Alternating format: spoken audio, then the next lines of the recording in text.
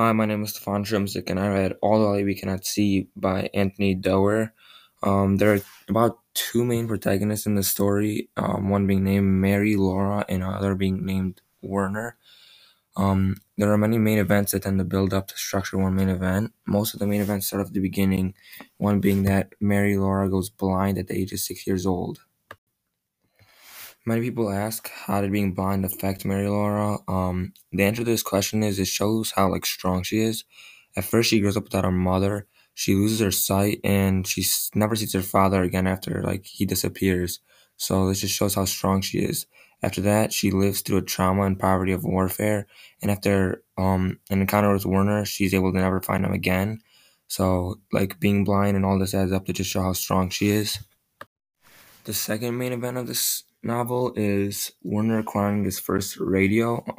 This is important because this is one of the only sources Murray, Laura, and Werner can listen to see what's happening and going on during the World War. Due to Mary Laura's blindness, she couldn't see for herself what was occurring, even outside her house. So the radio really helped her a lot. The next couple of events in this novel show how the two protagonists move forward with their problems, starting when Marie Laurie's father, he makes her a model of Paris and she starts to study it. This is a great achievement for her because she's blind and she'll now learn how to know where Paris is and stuff. And then Werner learns how to fix radios as a young boy. This also is good because he starts to progress on them. Then shortly after, Hitler begins to influence two boys from Werner's orphanage to start joining the Hitler Youth. Um, and then after that event, Werner gets even better with radios and starts picking up stuff from France and listening to broadcasts from the French and teaching kids about science. Marie Laura hears rumors about the Sea of Flames being displayed in the museum where her father works, and she worries about it because it's cursed. So when the Germans invade France, Marie Laure and her father flee to St. Malo with the Sea of Flames. Shortly after Marie Laure and her father flee to St. Malo, a character named Von Rumpel is introduced. He searches for treasures, and the treasure he's currently searching for is the Sea of Flames, which Marie Laure and her father have because they flee to St. Malo with it. When Werner attends school, his sister Judah is very unhappy about it, and when they get there, there's something called like getting testing to see who's the weakest member of the class at Werner's school. So there's one kid named Frederick, and he's the first student at the school who loses the weakest game, they called it, and he's beaten brutally because of it. So when winter break comes, Werner goes home with him, and he learns a lot about him. And then there's one prisoner at the school, and the students torture and kill the prisoner, but Frederick refuses to take part. So that shows what kind of person he is. Shortly after, Frederick was a talker in the school, and then he starts getting teased, made fun of, and beaten.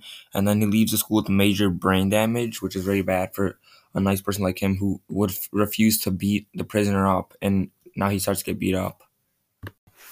There are many main events after page 250. So the main one is Werner is forced to join the military, where he meets up with Volkamer.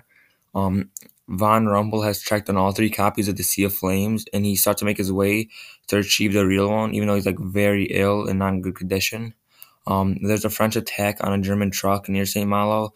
This gains the attention of the German military, and they station Werner there because of it. The French citizens hear that all the Allies are on their way, so since the Germans are on their way, Warner is able to send a radio to Marie Laurie's house, but he chooses not to say anything because he recognizes the voice from when he was little and made fixed radios and listened to him. He recognizes the voice of who's on the radio, and then shortly after, Werner spots and follows Marie Laura around, and this is a very important event because this is when their worlds collide and everything comes together. A little bit after Werner spots Marie Laura around, Von Rumpel, who's looking for the Sea of Flames, tracks Marie Laura down and questions her. And then the Americans begin to bomb St. Malo, where Werner is trapped in a basement of a hotel of bees with Volkamer. And then Mary Laura is trapped in the house and hides first in the cellar but moves in the attic when Von Rumpel enters, but this is very bad because Marie Laura is blind. She can't really know what's going on because she can't see. When Marie Laura is hiding in the attic of the house, Von Rumpel is really close to finding Marie Laura's hiding spot, which is bad because she has a sea of flames. So Werner enters the Lebnick household and saves Marie by shooting Von Rumpel. And then Marie shows Werner the grotto, and they put the sea of flames in the ocean. Shortly after, a teeny Marie's uncle is freed, and they find Marie Laurie, and they go to Paris.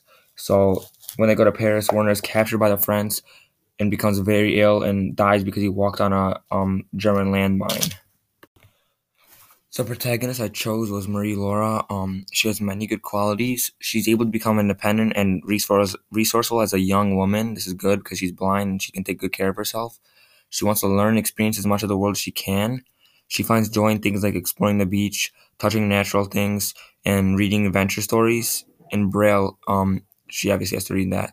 But she eventually goes to be a well-known scientist who conducts field of work and makes like new discoveries.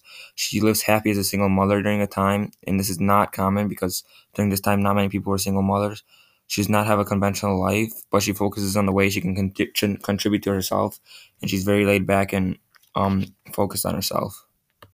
Marie Laura encounters a lot of suffering throughout her life, but she never gives up.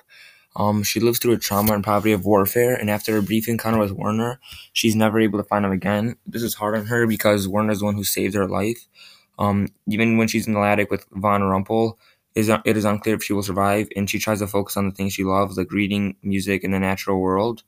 Um, this shows that she's always positive in the best times.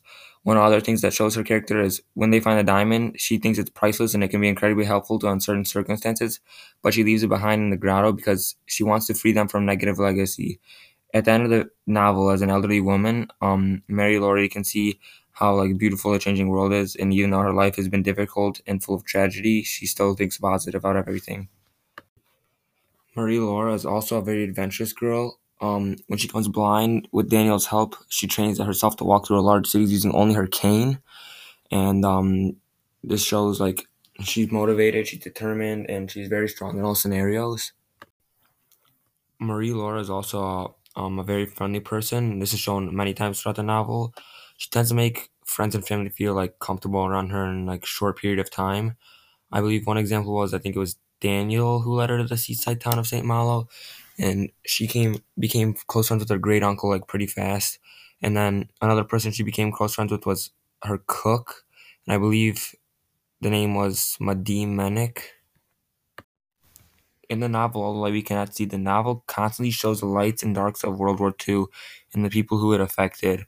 The theme explores the deeper meaning of all the light and darkness and the good and bad.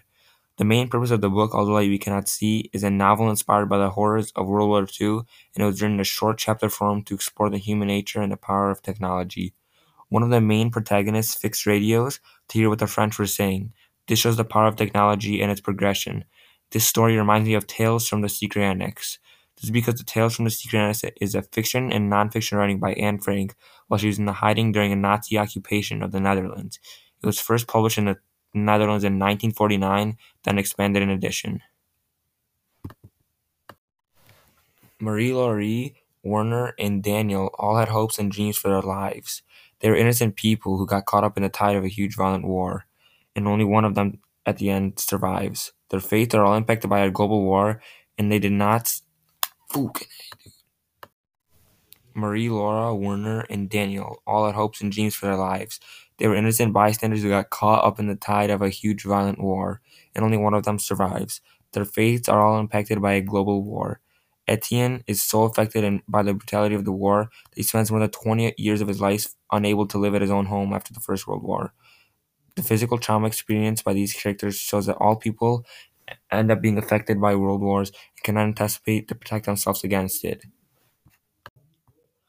These situations don't compare anything to our current world today because the world has changed. There is many new implied laws on concentration camps and other illegal things that were done back then. There are many new ways of transportation and new ways to find out important information. Also, there are many new advancements for people who are blind.